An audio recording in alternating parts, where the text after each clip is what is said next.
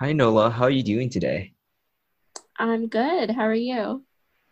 I'm good. I just went to the rec and then I did you know, some deadlifts and squats with my friend, and that was pretty fun because I never realized how hard deadlifts were, and then other people around me were just doing it with ease, and I was like, just got a whole new respect for those people. But I've been doing well, you know.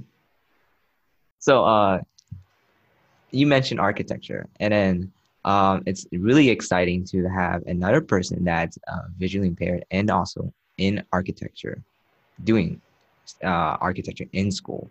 And uh, actually, I was really excited when I got to meet you because there isn't a lot of people out in the world like us, and architecture is a really visual field. So, how is it in general for you right now? I was also super excited to meet you, but it's okay. It's definitely a lot. And I'm definitely struggling a bit and kind of thinking, is architecture really what I want to do? Which it always has been what I wanted to do.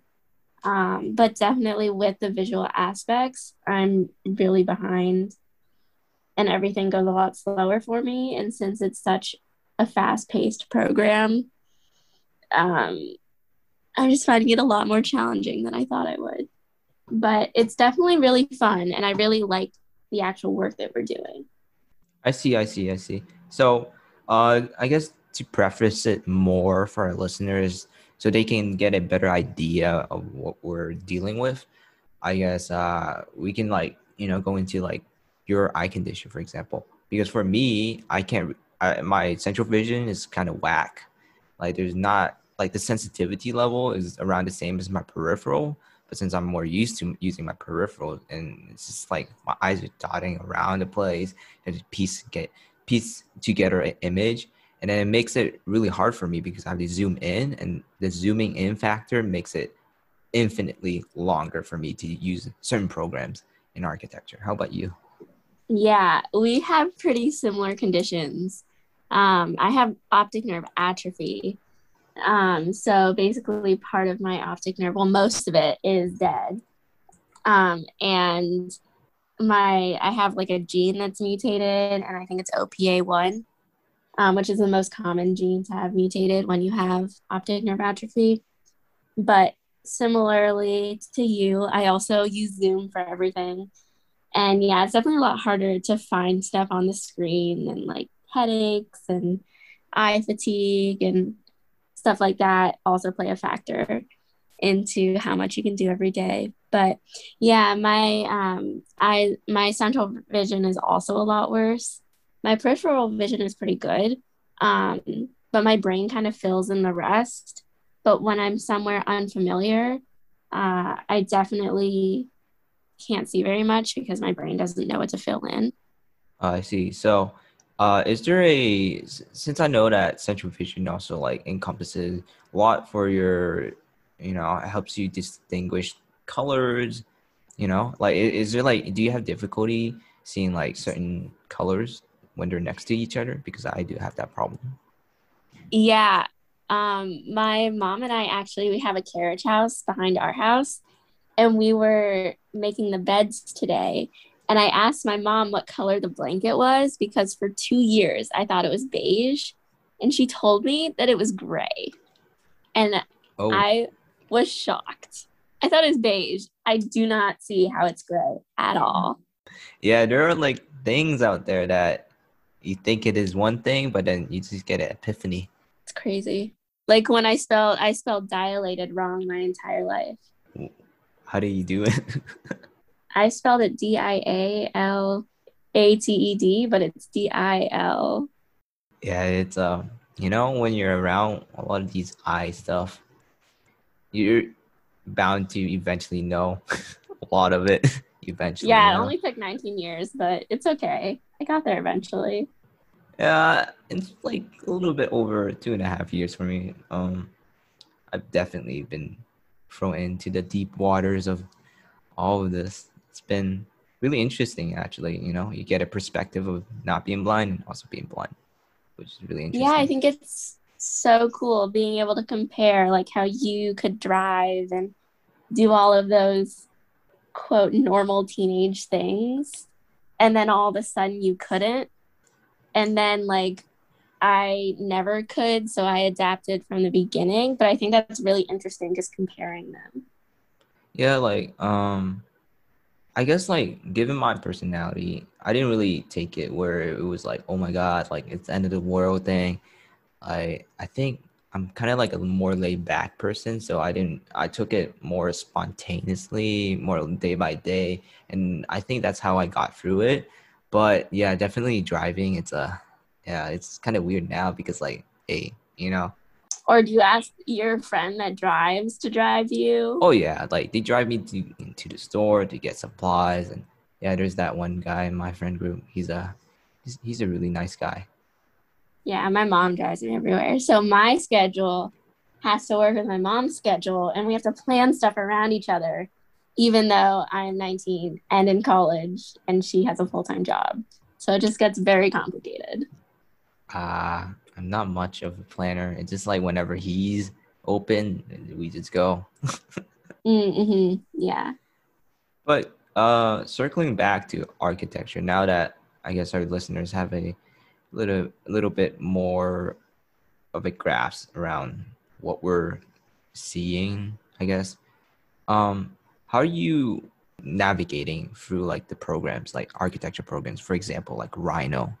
Um, I kind of had to learn Rhino on my own, which was really difficult. I definitely had help from a TA, but just figuring out all the things by myself was kind of challenging. There's one tab, it's the help tab, and you can type in what you need to find and it'll pull it up for you.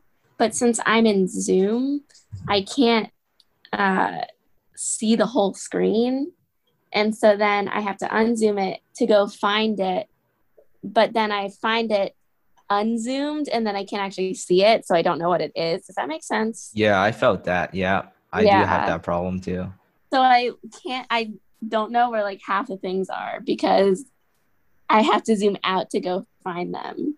Mm, But it's definitely a challenge. But I like it a lot better than Illustrator because you can type in all the measurements and stuff like that. Like with Illustrator, you have to look at the ruler at the top, or it says it on the side, or like, and when you draw a line, it has the measurement in the corner, but sometimes my screen is too big and the mhm, measurement gets cut off. So I have mhm. to look at the ruler above it. So I have to line everything up to the rulers and then put them together. But then the rulers are only in one spot.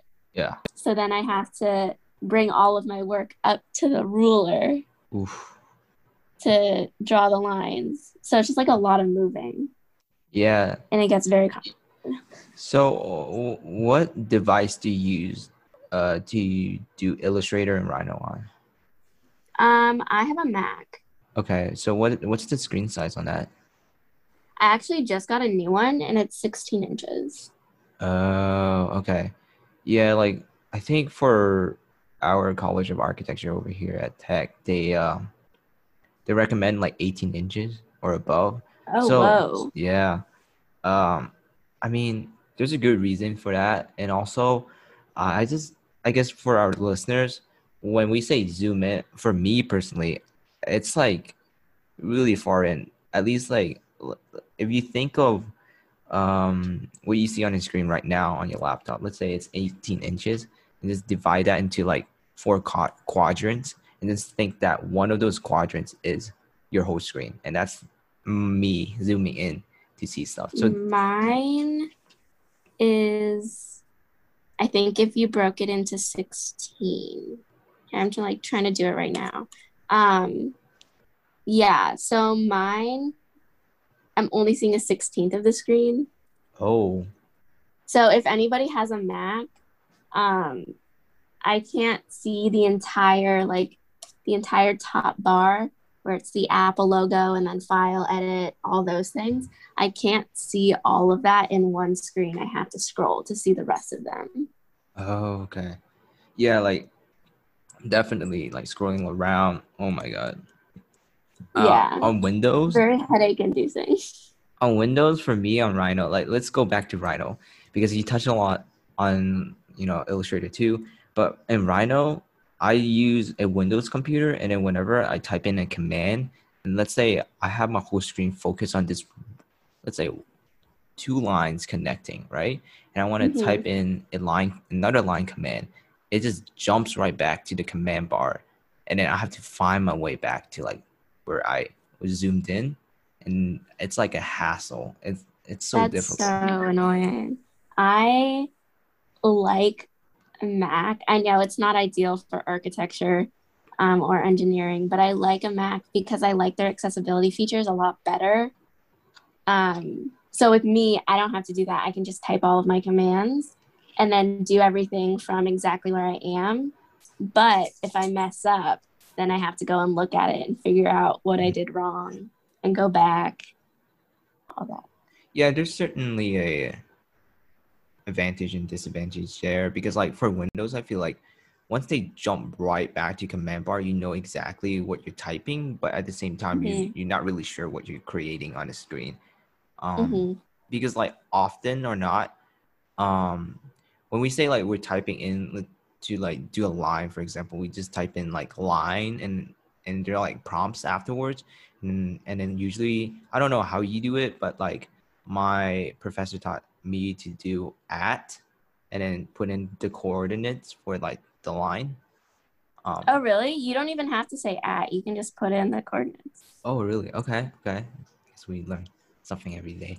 Anyways, so like, and then we put in the coordinates like X, Y, and if you're in the 3D view, there's like a Z factor too. So sometimes I can't, I have a hard time knowing if it's a comma or a period. So if you put a period instead of a Mm-hmm. comma, it makes the line weird, like extremely Mm-hmm. weird. And then Because then it's like a point, like a yeah, it decimal. becomes like diagonal and like this stretches out into infinity or something like this. Oh. So I guess there's an advantage of Max staying on the point where you zoomed in, so you know exactly what you're creating, right? Mm-hmm. But There's one command that gives me a lot of problems. It's offset. So like if you create a line or a rectangle and you want to create another rectangle or line identical to it, either inside or outside of the rectangle or on one side of the line, you can do a command called offset. And then you can type in how much you want to offset it. So if you have a rectangle that's 3 feet long and 2 feet wide, and you want a smaller rectangle that's 2 feet long and 1 foot wide, you can just type in the like offset for the rectangles inside of each other. But then if you don't like it and you go back, then it messes the whole thing up and you have to start over. don't you? If you don't go look at it, I don't know, it's weird. Oh, do you press on the prompt that says distance? Yes, but if you backspace, it goes to pick Oh, which point you want to offset. Jesse taught me how to zoom in on Rhino and not the computer, and that was just revolutionary. It was crazy. yeah, ZS. I mean, Yeah, all credit goes to Hannah though. She taught me first, then my yeah. professor Well, taught me. Yeah, but hey, I was here first. um, yeah, there are like advantages and disadvantages with using both Windows and Mac for the Rhino program. And then moving on to like Illustrator, for example. Yeah, like Adobe Illustrator, Adobe Photoshop, like those programs are way more visual compared to Rhino, where you have a command bar where you can just type in your commands. But for Photoshop and Illustrator, you have to find your tools unless you have like a that, unless you have a vast knowledge of the hotkeys, like S for selection, I think, or yeah. I yeah. know most of them for Illustrator, but not for Photoshop or, well, I know some of them for InDesign. I see. Yeah. And also InDesign is different too. Like whenever you're trying to, let's say you're trying to scale the image, but you want it to scale proportionally to the Oh original. yeah. Yeah.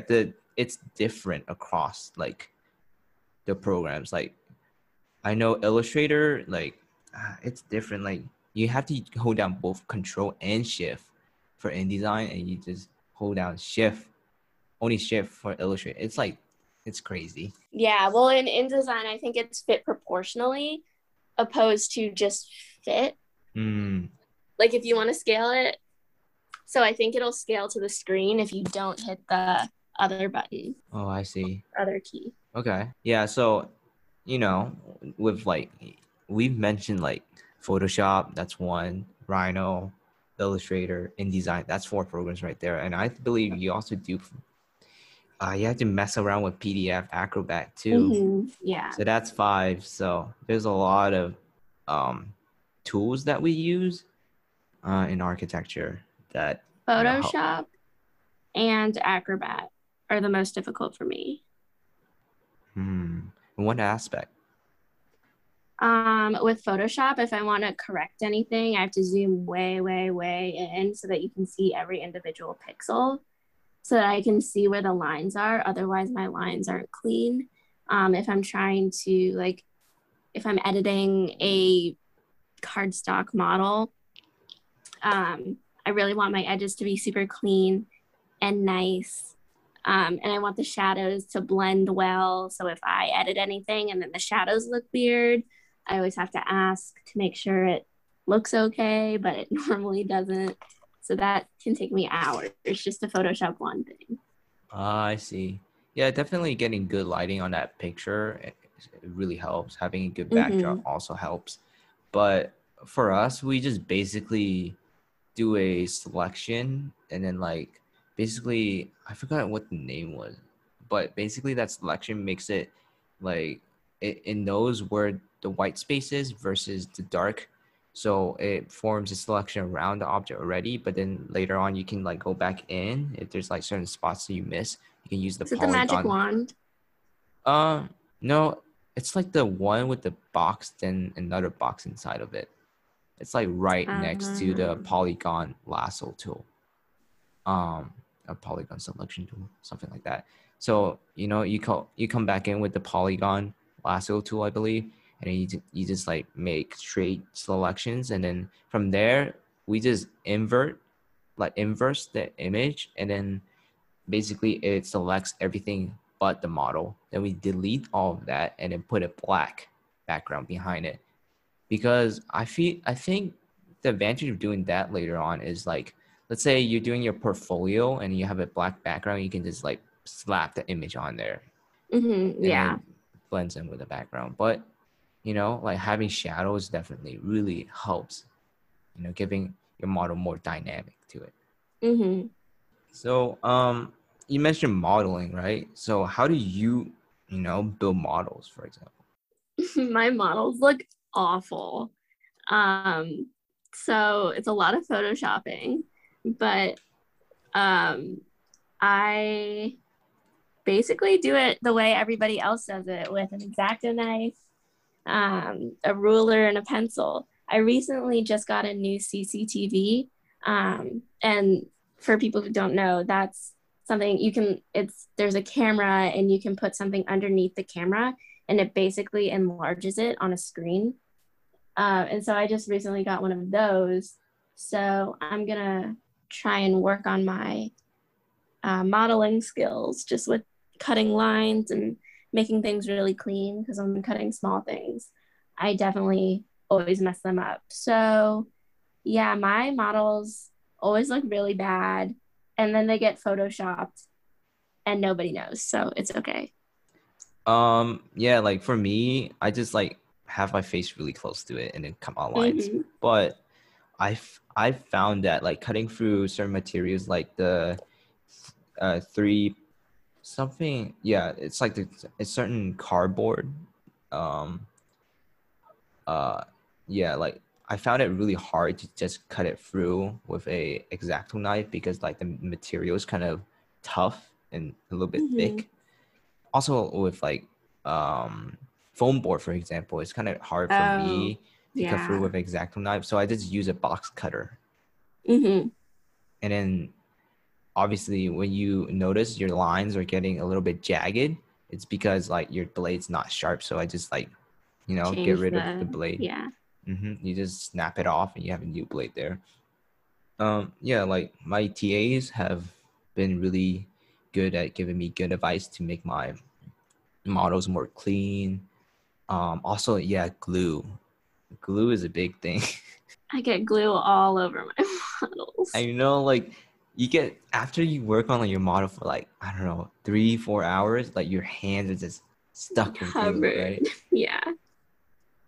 Like what type of glue do you use? We use Sobo craft glue. Is it like the type of glue that's kind of quick drying but not? It's Yeah. in the middle. Okay. Yeah. What about you? I don't know the brand, but it's kind of does the same thing where it's in the middle between Mm-hmm. Gorilla Glue and Elmer's glue, you know. Uh-huh. And then hot glue is also really good, but it gets all over the place. So, We're not allowed to use hot glue for that reason. oh really? Mm-hmm. Okay. Because you have to have clean models. Yeah, it's just like, like with using hot glue, like you have these little strings, like plastic strings that Mm-hmm. come out and it's a pain to like get rid of them. Yeah. So with the CCTV, you said like you're trying to like do your modeling thing. It's like Mm-hmm. you have to look at the screen, right? Yeah. And then you're cutting. That's really tough. Yeah. So I've used the CCTV for, I think, 4 or 5 years. So I've gotten really used to it. I had a friend use it and she thought it was the most confusing thing ever, but I guess you just get really used to it. Um, before I cut anything, I started by painting my nails to see, like if I got any nail polish on me. And I did. I got it like all over my hands. So, good thing it wasn't a knife or I would have stabbed myself several times.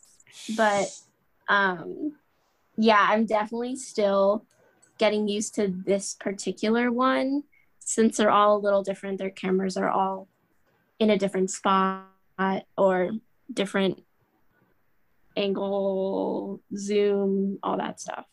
Yeah, I remember during high school, 12th grade, no, 11th grade in French class, like she would hand us a book and then do reading from it. And I had that type of CCTV. It was one of the older ones that had a tray on it Mm-hmm. and the XY tray. Yeah. Oh my goodness, I got nauseous after like just Mm-hmm. 15 minutes of Me reading. too. That was my limit that I always told my teachers. I was like 15 minutes and then I'm done.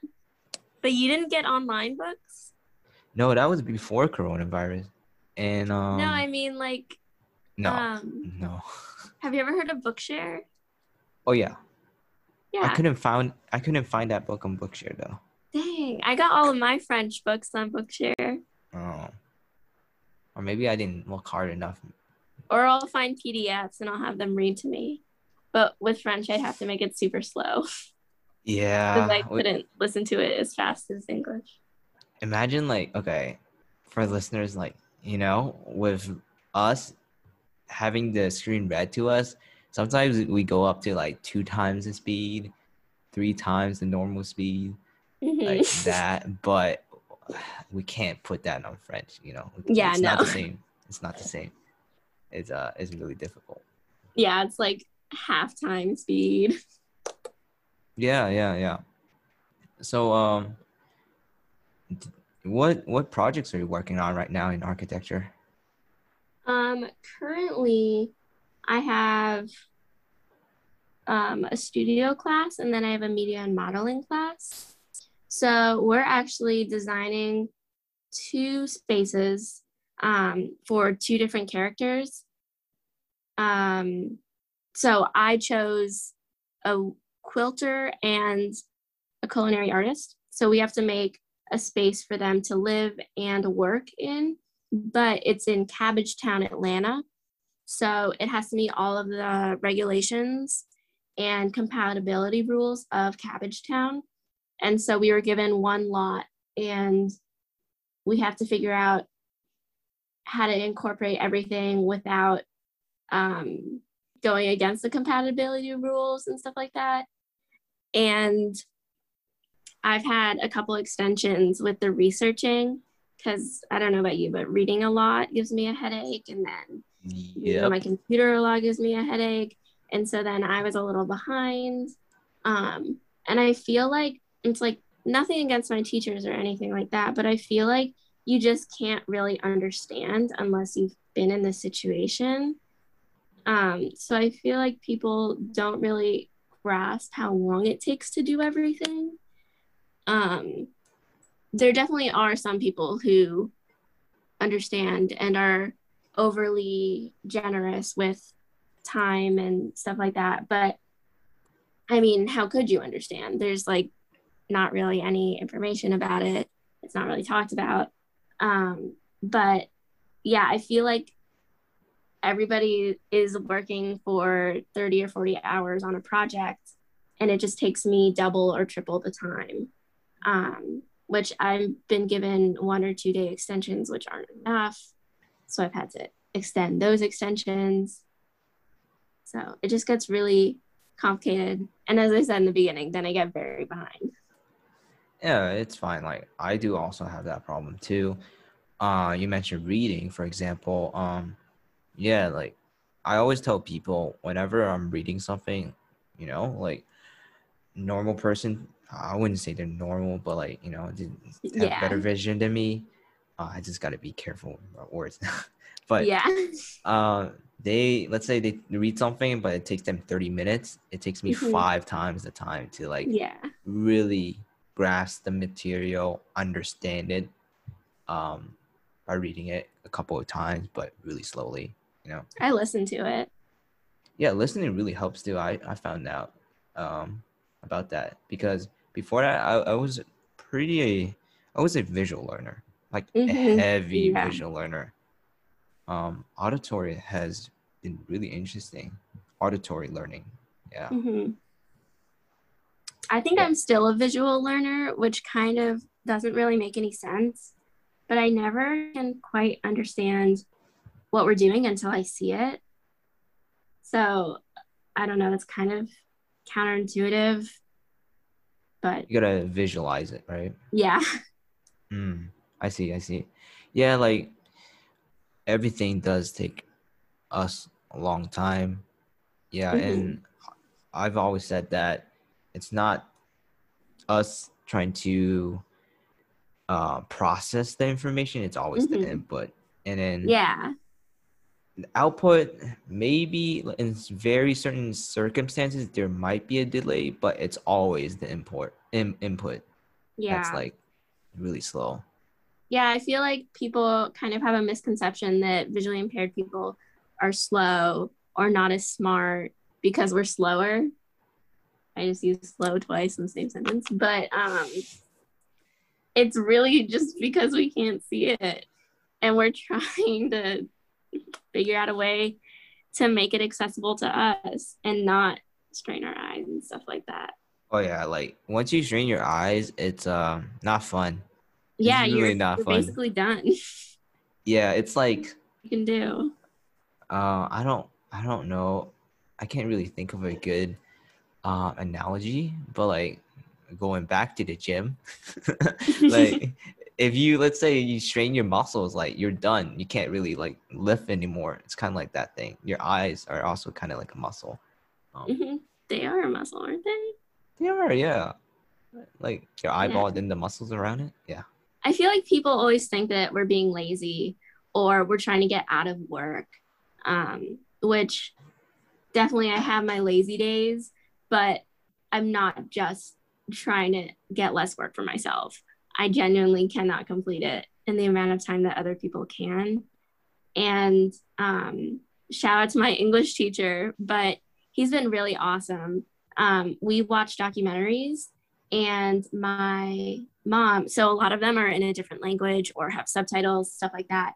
So my mom actually has to watch them with me, and she reads all the subtitles to me. And so we actually have to find a time that works for both of us. And our the video and then an analysis or like a discussion question is due on Wednesday, but we talk about the documentaries on Friday, but sometimes we can't have them done by Wednesday. So Yeah. we'll watch them on Wednesday night or Thursday night. And he exempted me from any of the discussion questions. And in the beginning, I was kind of like, oh no, it's totally fine. I can do it later. It's no big deal. But then I kind of just realized that even if I can do them once I have the material, even if I have time afterwards, I still don't have time because of other classes and how long they're taking. So since he offered that I don't have to do them, I'm not. And in the beginning, I was like, oh, I don't want to take advantage of that, stuff like that. But my Braille teacher always told me, take advantage of every single opportunity you're given. So then I Yep. was kind of like, okay, I won't do the discussion questions. It's not the end of the world. Yeah, you just don't want to be a cop out, right? You don't Yeah. want to have that feeling, but like you really have to be mindful of like balance across the board. I did Yeah. have that experience too. Like there was a really awesome girl, like her name was Olivia. I remember during 11th grade, like it was the same case. Like in English class, they would put in a movie, but it was a different language and there would be subtitles.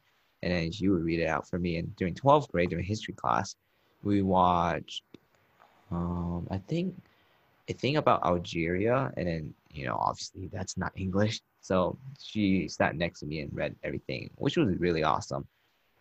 Yeah, like Mm-hmm. there are some really good souls out there that really help you out, I guess. Yeah.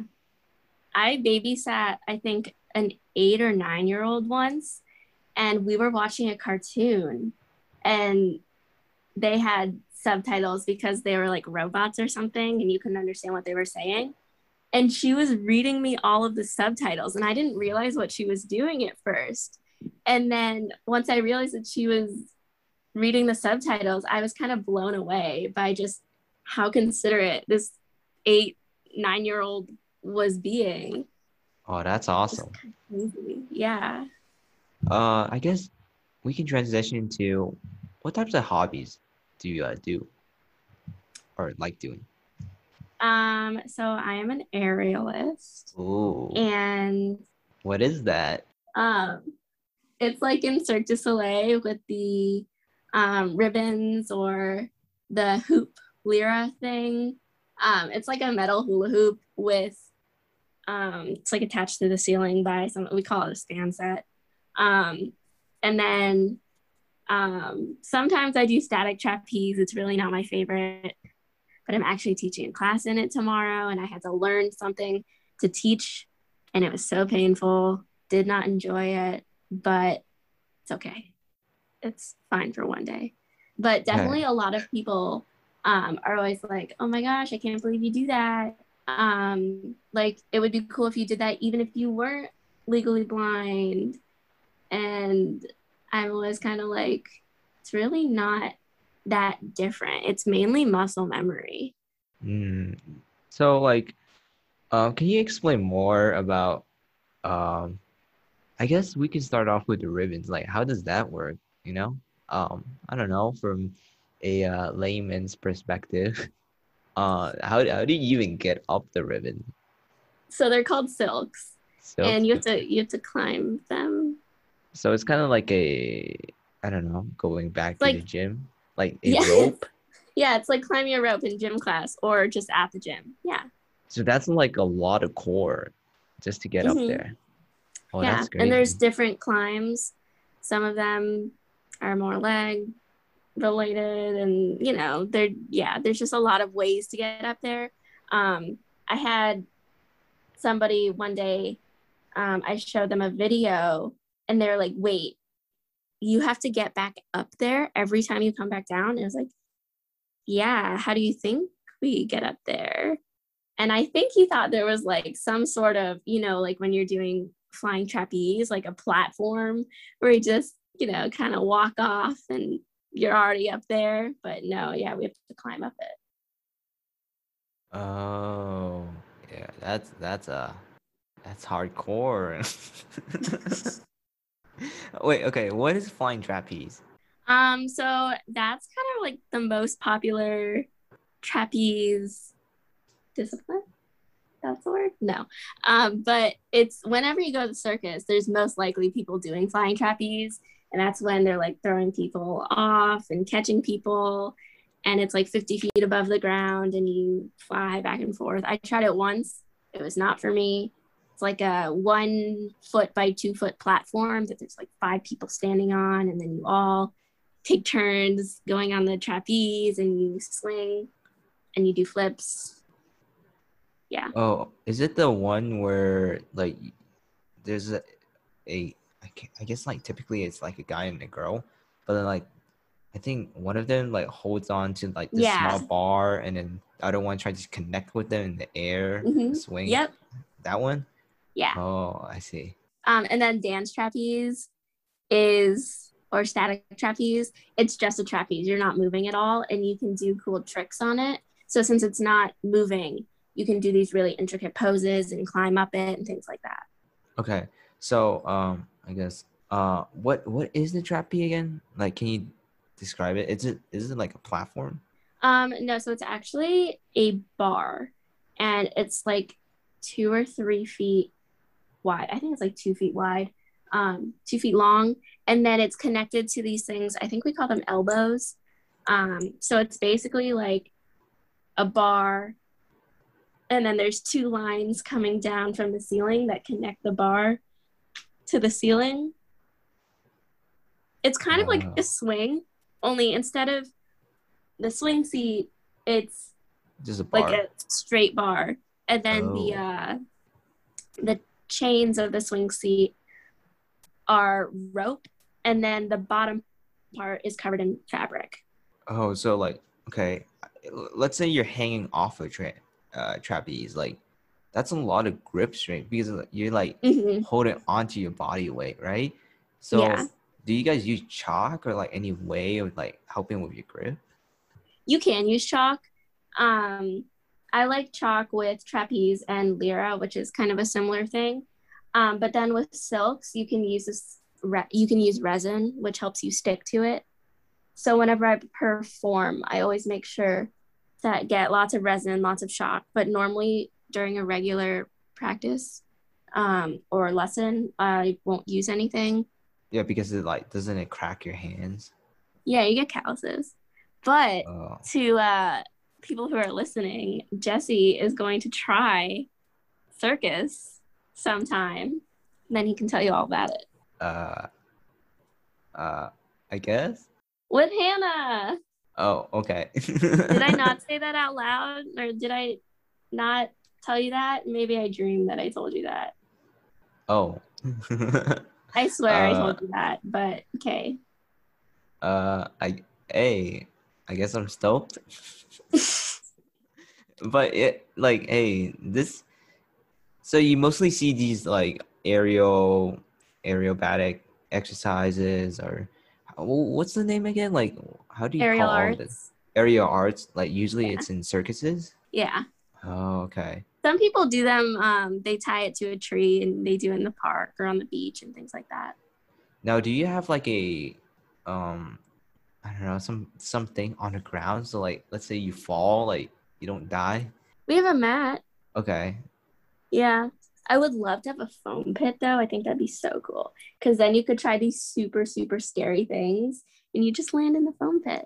Oh yeah. Yeah. A lot of people, like I think in gymnastic gyms, they have foam pits so that they can practice their back flips or front flips. Or even their like, I don't know, somersaults. I don't even know what I'm talking about. But they normally practice and then they land into the foam pit. And then they like put a mat over the foam pit. So it's like a super soft landing. So they just like work up from the foam pit then to the floor.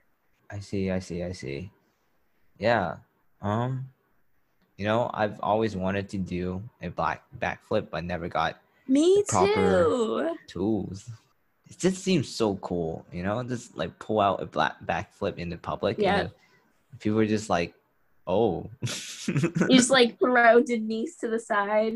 Oh, you just throw your cane to the side and do a backflip and then go grab your cane, or you're like, hey, can someone help me find my cane?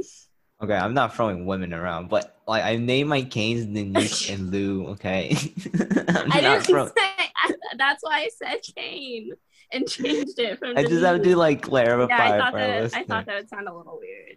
Like just throw It's Denise funny is though. fine. It's funny. Yeah, I did name my canes. My white walking canes. Like yeah.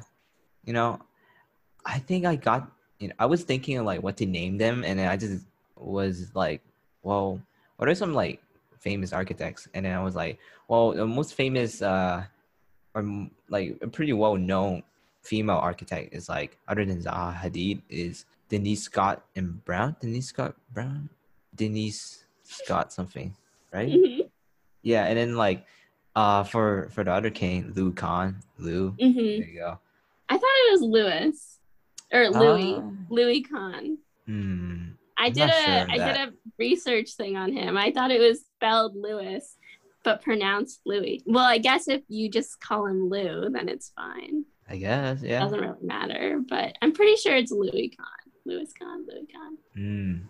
Yeah, so here's a really um I guess inspirational thing. I don't know. But like Lou Kahn, after talking to Chris Downey, like blind architect, he said that Lou Kahn actually had his face really close to the plans just to look at it. So Interesting. he might have been like extremely bad in vision or even legally blind. I don't know. But if you look up pictures of Lou Kahn, like he has these really thick glasses, dark rimmed, round glasses, I believe. And yeah, there's just a bunch of stories out there saying like he would just to look at plans, he would have his face really close to it. And it is Louis or Lewis or Louis. Ah, I see. But yeah, I'm currently looking at images now. But they're just his buildings. Yeah, he's designed some really awesome buildings like the Salk Institute. I think I'm not sure what they do research on. That was our very first project in architecture. Really? We had to analyze the Salk Institute, and we didn't know what an analysis was, so we all just traced it and turned it in, and then all 76 of us did it wrong. So the Salk Institute is really cool because like it's a building that faces the Pacific Ocean, and I think at a certain point of day, it just looks like it's really photogenic, you know. Yeah, his buildings are. Oh, like also when I was talking to Chris, he also said something like, as a blind architect, just walking through those buildings, he could sense Louis Kahn's understanding of space, because maybe it derived from him not seeing well, so he was way more conscious of the materiality and also the space, just to experience the space. That's so cool. Oh, and then kind of a little segue. Chris Downey uses a cane, and he told my mom that he doesn't like using guide dogs and prefers a cane because he's an architect. He likes being able to feel the material under his feet or near him with the cane. And so I was wondering if you had any kind of opinion on that. No, guide dogs are cool. I agree. Guide dogs are so awesome. Yeah. Obviously I don't have a guide dog, but do you have a guide dog? I do have a guide dog. Yeah. What is hers name? So I actually don't share her name publicly. Okay. Because if we're in public and I tell someone her name, normally the very first thing they do is say it. So I tell everybody her name is Grace, and like more times than not, I say that, and then the person immediately goes, "Oh my gosh, Grace! Hi, Grace! Oh, Grace, you're such a good dog."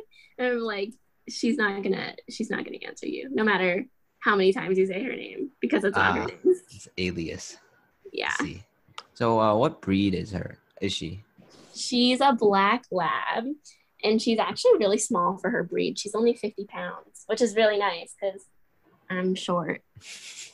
Like, okay, so for our listeners, I think guide dogs usually, correct me if I'm wrong, they're usually either labs or golden retrievers, right? Or Mm-hmm. Yeah. golden labs. Yeah. Oh, she's coming to sit in my lap. She knows we're talking about her. Aw. Yeah, like there are like a lot of different organizations out there that supply guide dogs to blind Mm-hmm. people. There's one in New York. I think that's CNI. And there's another one in, I believe, San Fran. No, I think Oregon. so. Oh, really? That's like The Seeing guide Eye dogs is for the blind. in, Hmm? oh, yeah. The Seeing Eye is in New Jersey. It's like half an hour Oh. away from New York. It's in Morristown, I think. Mm-hmm. I went to Southeastern Guide Dogs Mm-hmm. in Palmetto, Florida, and I absolutely love them.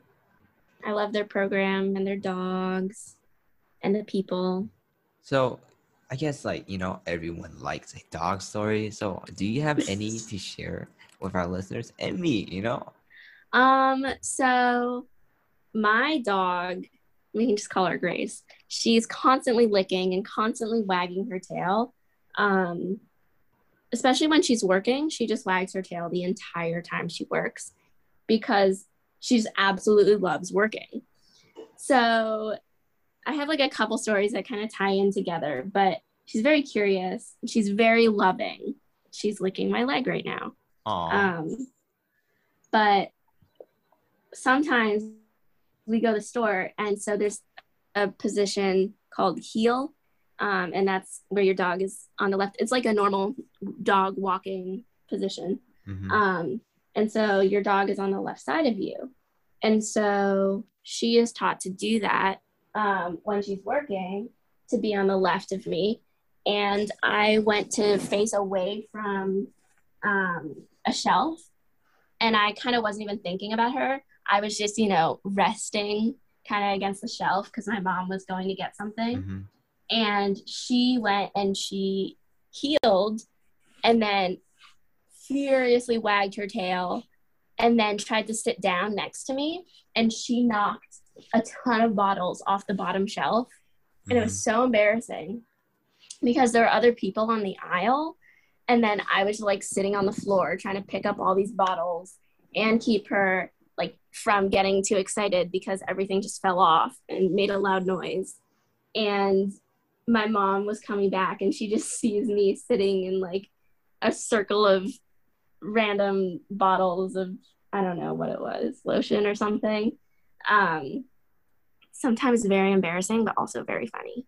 Mm-hmm. And she's, as I said, she's super friendly. So whenever we're in a public bathroom before COVID, I absolutely hate taking her into public bathrooms because she likes to stick her head under the stall and look at the person next to her. And it's so awkward.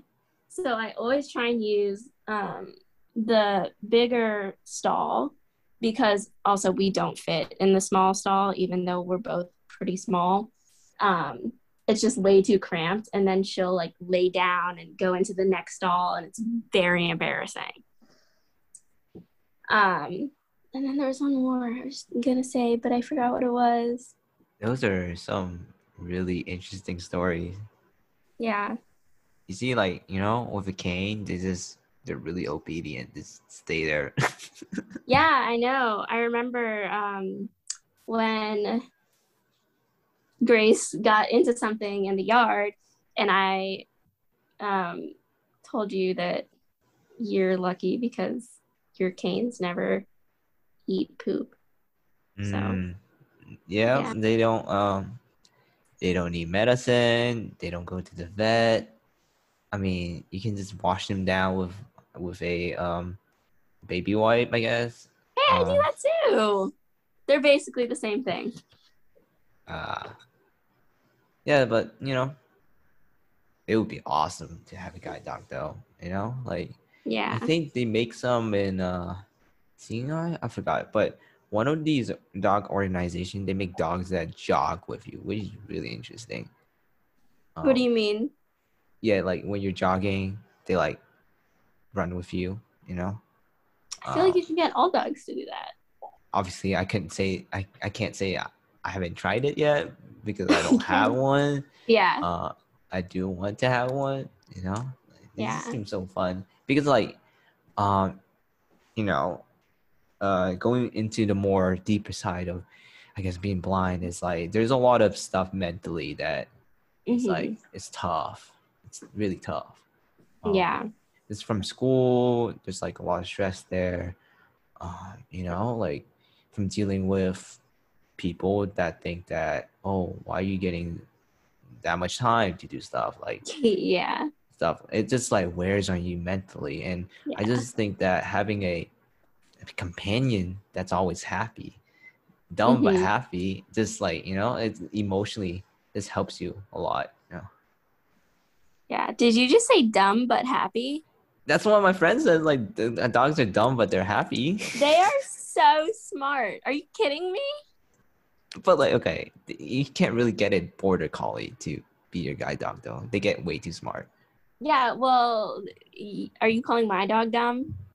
No, You kind of but just did, but okay. oh, well, I'm sorry.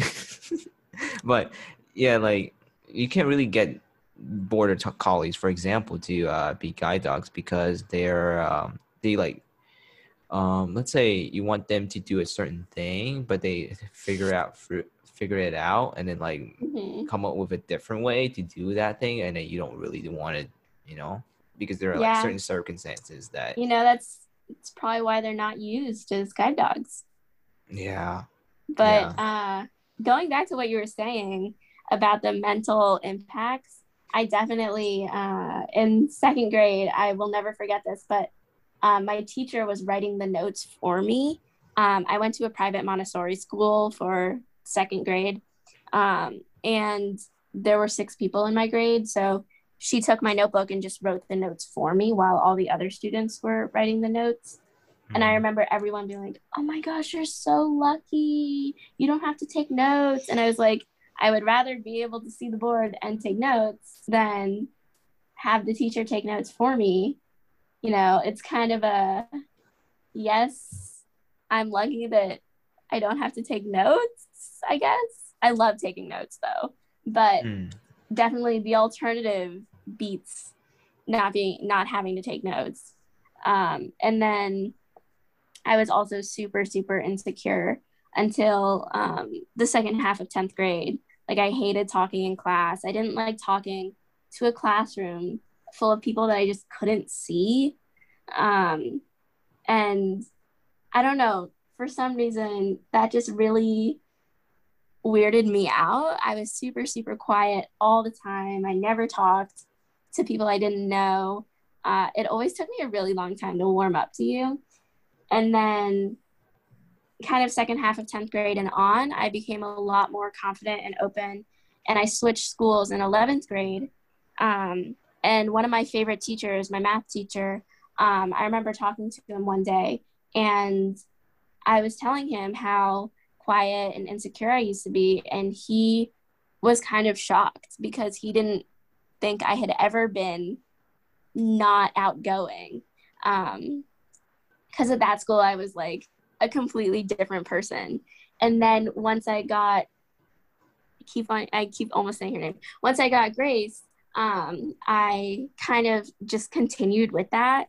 Um, like in 12th grade, I joined the school play and um, I gave a TED talk and just things that I absolutely never would have thought I could have done, even in 10th grade. Hmm. So I'm trying to understand, like, also I did have sort of the same experience that you did. I was a massive introvert when Mm-hmm. I was like during middle school, I think.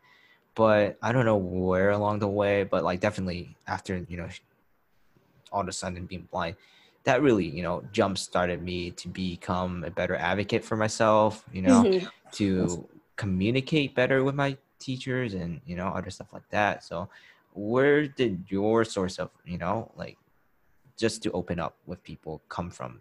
Was it a sense of, oh, like I want to be more independent now. I don't want to be dependent. So where was Yeah, yours? so in ninth grade, I actually went on this social justice trip to Washington, D.C. with my Sunday school, and we had to lobby with our senators and congressmen. And I was absolutely terrified. I did not want to do it at all. I was so scared. Uh, and then it was a Jewish program. So they were telling us all about different kind of opportunities to go to Israel that they had. Mm-hmm. And one of them was a semester abroad in Israel. And I kind of thought that that would be amazing, but I would never do that because obviously I'm legally blind. Mm-hmm. It's me and my mom. It's just the two of us in our immediate family, our like nuclear family, whatever. It's just the two of us, so we're super close. So I was like, I could never leave for a semester, especially around the world. But then the more I thought about it, the cooler it sounded. And Mm-hmm. then after we lobbied with our senators, I was kind of like on an adrenaline high because I was like, yeah, I just talked to these people and I did it. And so I texted my mom from Washington, DC, and I told her that I had an idea and she wouldn't like it. And she's always been super open to anything I want to do. And I told her that I wanted to go to Israel for a semester. And her first response was, who are you and what did you do with my daughter? So she immediately said no. But she thought about it for 2 months. And then we were at a Korean restaurant. Told me, she was like, so we have Gotcha Day because I'm adopted. Your Gotcha Day present is that I have signed you up to go to Israel for a semester. Mm-hmm. And it couldn't have come at a more perfect time because I was really, really struggling in school. Not like academically, but kind of socially. My special ed teacher was leaving, and she was definitely my biggest advocate. She kind of would always go up to bat for me. She had my back no matter what. And she was leaving. So I had to learn how to do that on my own in 10th grade. And I definitely had three of the most difficult teachers I have ever had, accommodations wise, in 10th grade. Even a special ed teacher that we brought in from a different location Mm-hmm. said that one of my teachers was the most difficult teacher he worked with. And I always left that class in tears. It gave me so many issues. Like I had an A in everything, but the issue was that I wasn't being accommodated at all. Everything. Mm-hmm. The teacher was kind of going the opposite direction and trying to unaccommodate me with things, and picked on me in front of the class and stuff like that. There were days where I just walked out. I like packed up my stuff. I just walked out. I would go to somebody else's room and I would just sit there and cry for like 20 minutes. So that year definitely toughened up my skin.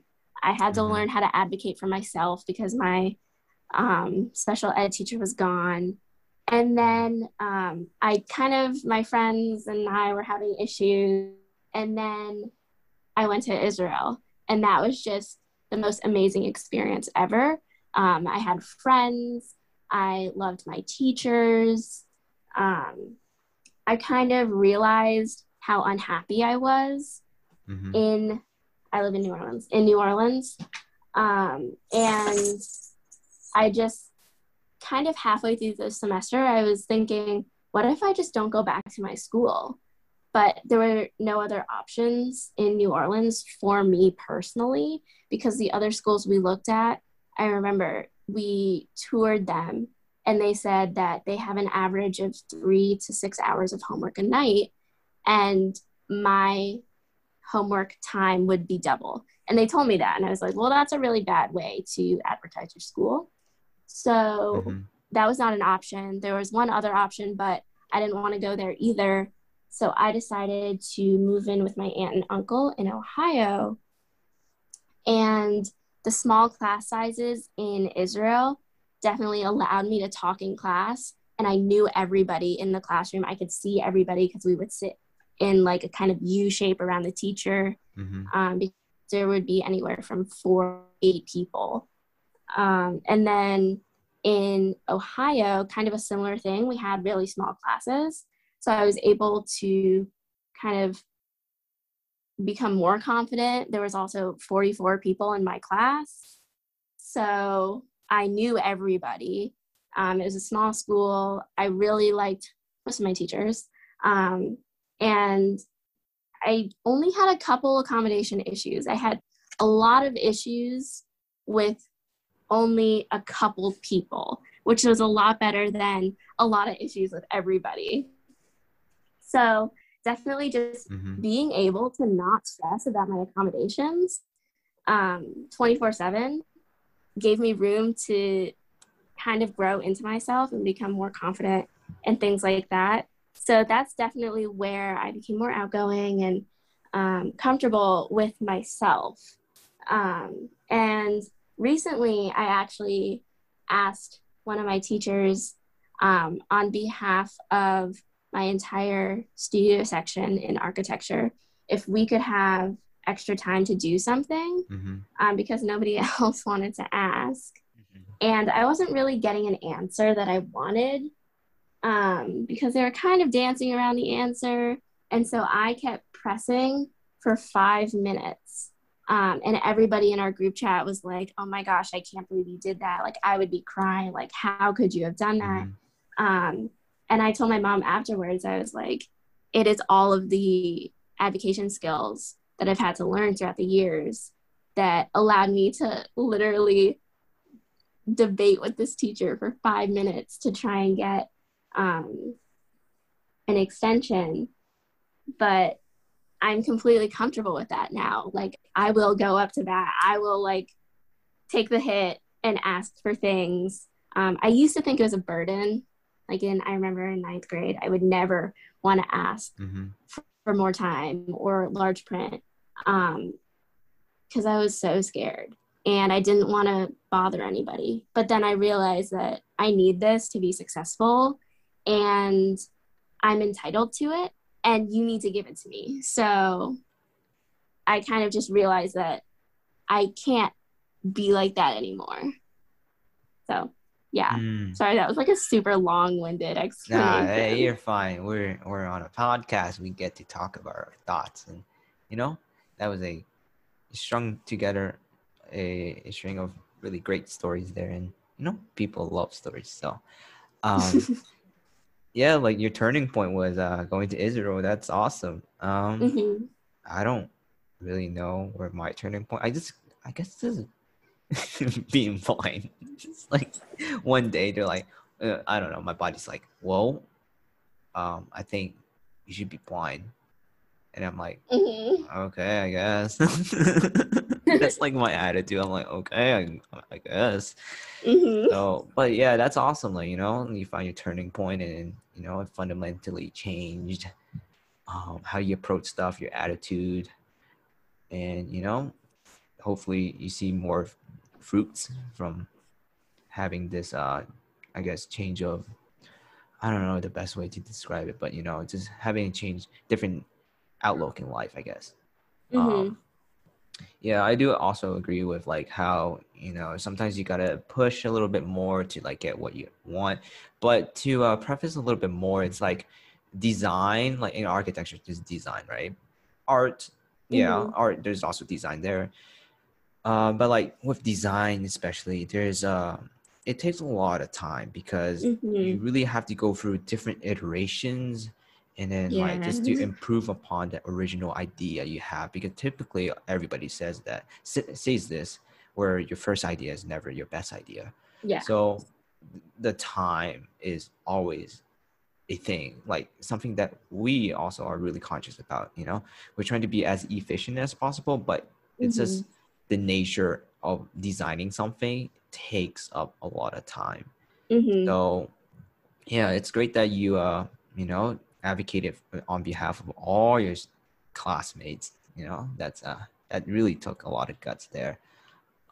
Yeah, and uh, you know, certainly pushing for certain resources to help you out succeed is definitely a thing that I also do, and I find, you know, like sometimes it's hard, sometimes it's not as bad. Like, you know, there are like certain professors that are really accommodating.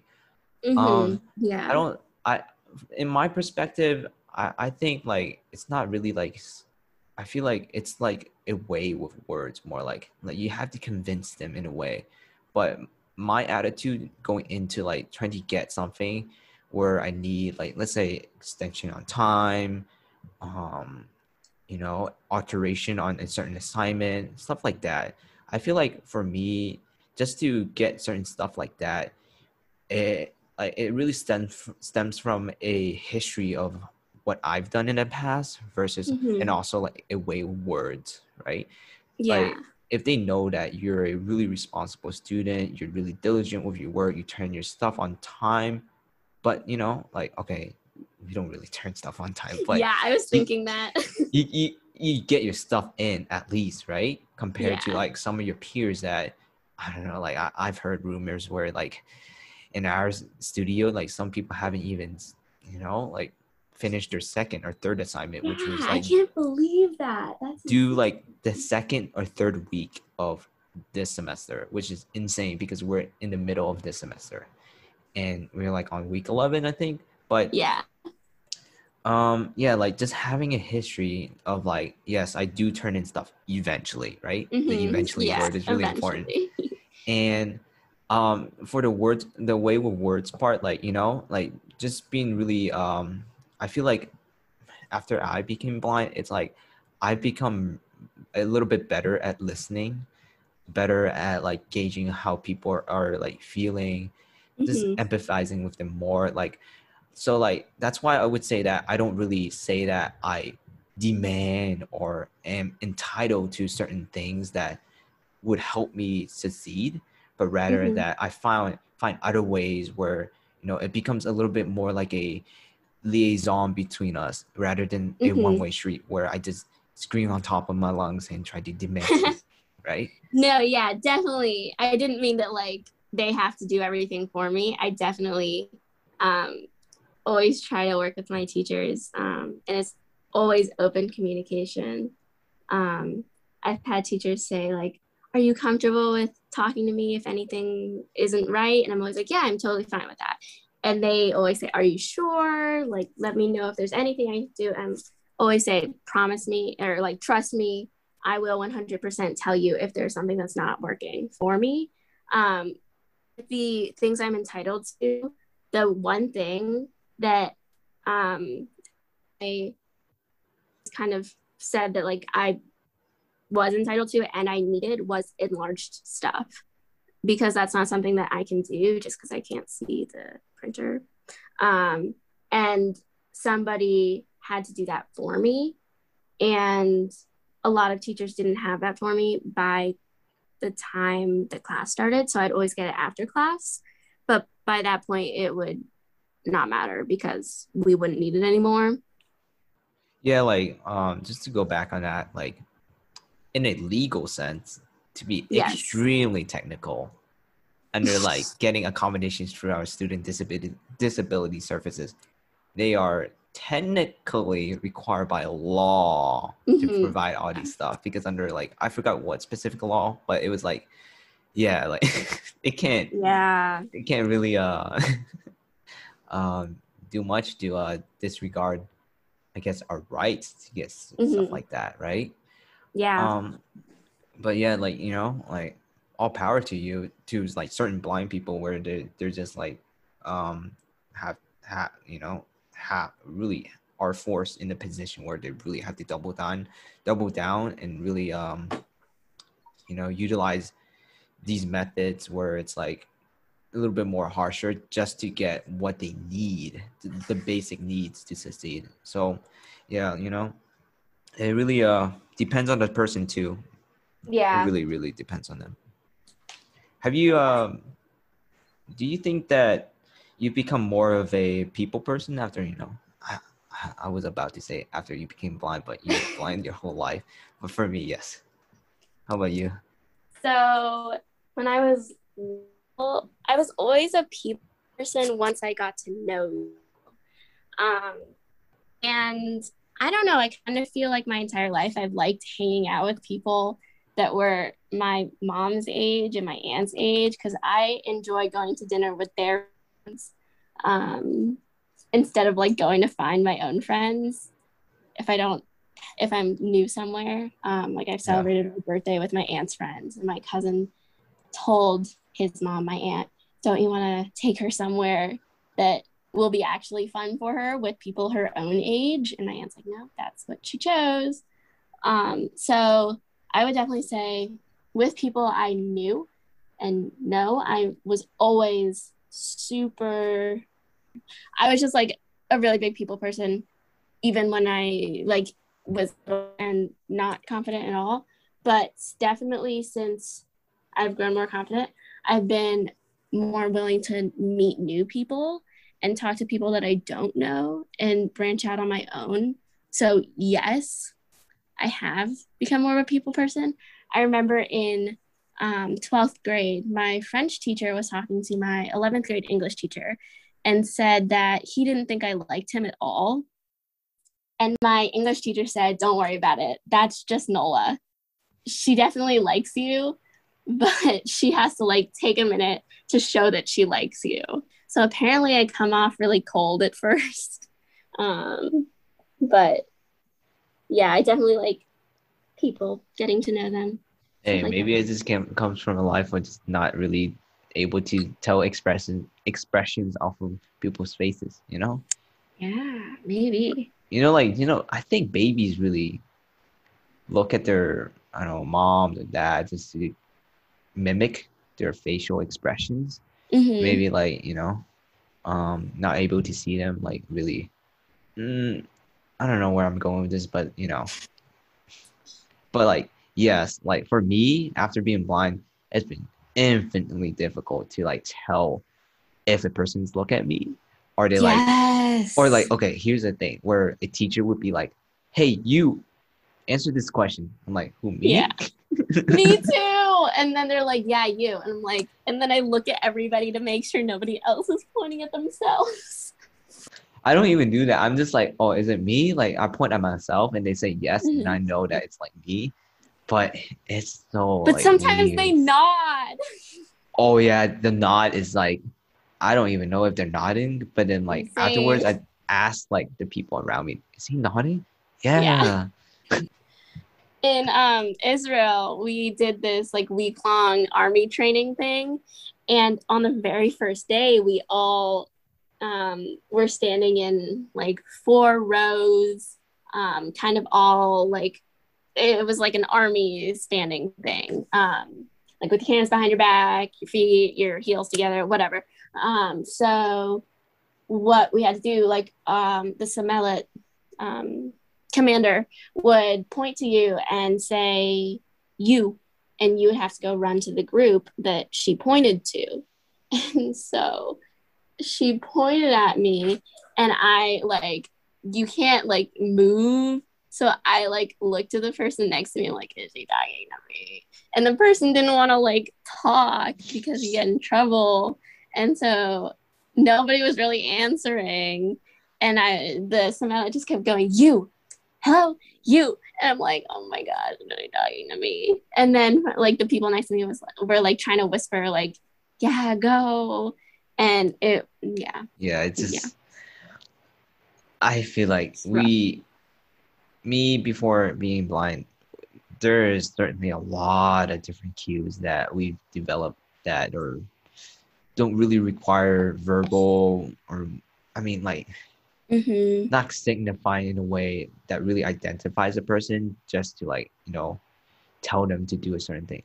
I don't know if I'm explaining it Yeah. clearly, but like you or No, yeah. you there, you know, it's just really not Yeah. clear in our perspective. And um yeah, they're like for example, like even let's say I'm talking to my friends and then I'll be like, I don't know, 10 feet away from them. I wouldn't know if they turned their head towards me or, and then it's really hard to like Mhm. see, I don't know, like whenever they're ta sarcasm, that's kind of hard with them specifically. Mhm. And like with jokes too, like they might be like their face is like Mhm. maybe having a certain expression, and that's why everybody know else knows it's a joke. But for me, I'm like, is it a joke? Yeah, I can tell with tone of voice, but I think that just came with since I was little, I always had to distinguish the small changes in tone when you're being sarcastic or serious or things like that. Um, and I can definitely pick up on when people are nervous or things like that. And I point them out to people and they're like, huh? Well, didn't notice that. Like, oh, totally. That's Yeah. sarcasm. Yeah. Um, Whenever I would ask to go to the bathroom and people would nod, I'd always be like, I can't see you, but I'm going to assume it's a yes and I'm going to the Like, bathroom. please, you're a little toilet s'il vous plaît. And then like the teacher's like nod, and I'm like, Mhm. huh? Yeah. The last 2 years of high school, I would do that. Before that, I would just be like, isn't that a yes? Did they say yes? So, yeah. Yeah, yeah. So, do you have any questions for me? What is your most embarrassing or infuriating blind, I almost said blind girl moment, blind boy moment, blind moment? Um, Let me think. I really need to think about this because I mean, certainly there are a lot of situations that have been Mm-hmm. embarrassing to me, but I'm just like going back to the past 2.5 years. What about the like eye doctor or driver's license? Oh, yeah, I I don't guess want to like like speak for you at all, but yeah, I guess that is a story in itself too. Yeah. So basically, what happened was that, obviously I could drive before I went blind, and then I had a driver license, and it expired when I turned 18, but like,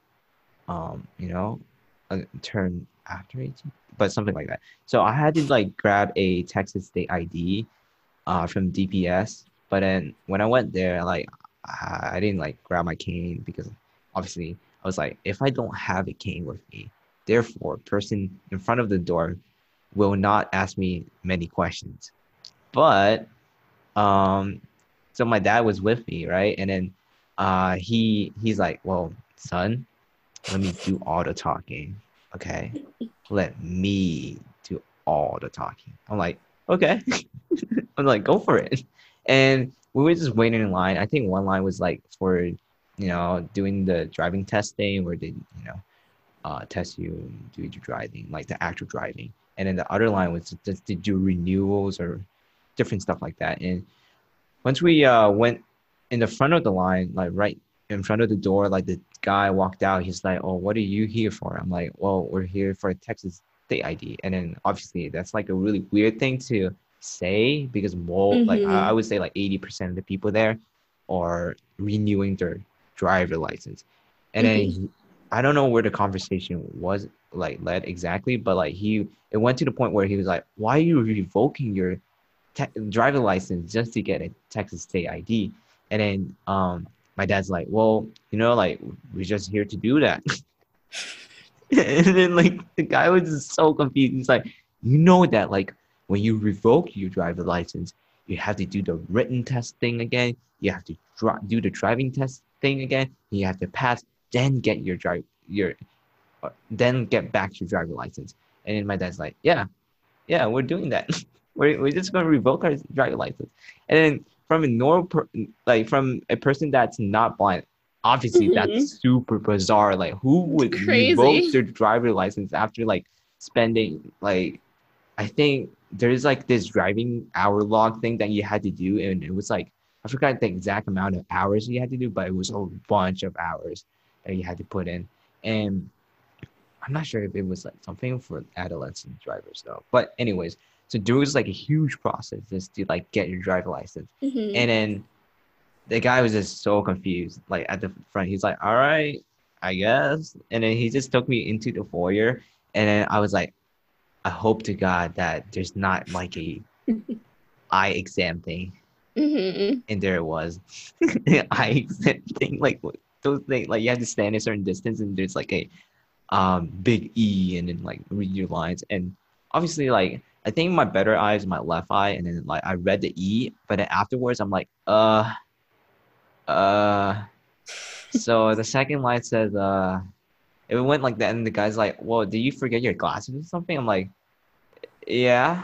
He's like, "Okay, just come back to like the GPS with your glasses, and we can do this again." Um, like getting your license and everything, your state ID. It's gonna take a long time, so like, we can just reschedule you for like another day and just like quickly go through this process again. And then he was about to like send us on our way because like he thought that I forgot my glasses or something, but obviously Oh, I you didn't bring my told him you glasses. forgot your glasses. Yeah, I did. And then like I just straight up said like, "Hey man, like I just can't see it, man." He's like, "What do you mean?" I'm like, "Yeah, I just, I'm legally blind." He's like, "Huh. Oh." And then like it just clicked in his head to the reason why that I had to revoke my driver license to get a state ID. And yeah, I I feel like I've gotten into like a lot of situations that were like that, similar to that. That like in that moment specifically, I felt more embarrassed for my dad rather for myself, Hmm. But that's like, Uh, yeah, yeah. But yeah, it was a mhm. funny moment to just look back on, and yeah, it's and then like obviously I also like play a little bit of basketball here and there, and then the trash talking just gets funny when people realize that I'm blind. They're like, Mhm. "Oh my god, depth perception, man!" Like stuff like that. It gets funny, but Mhm.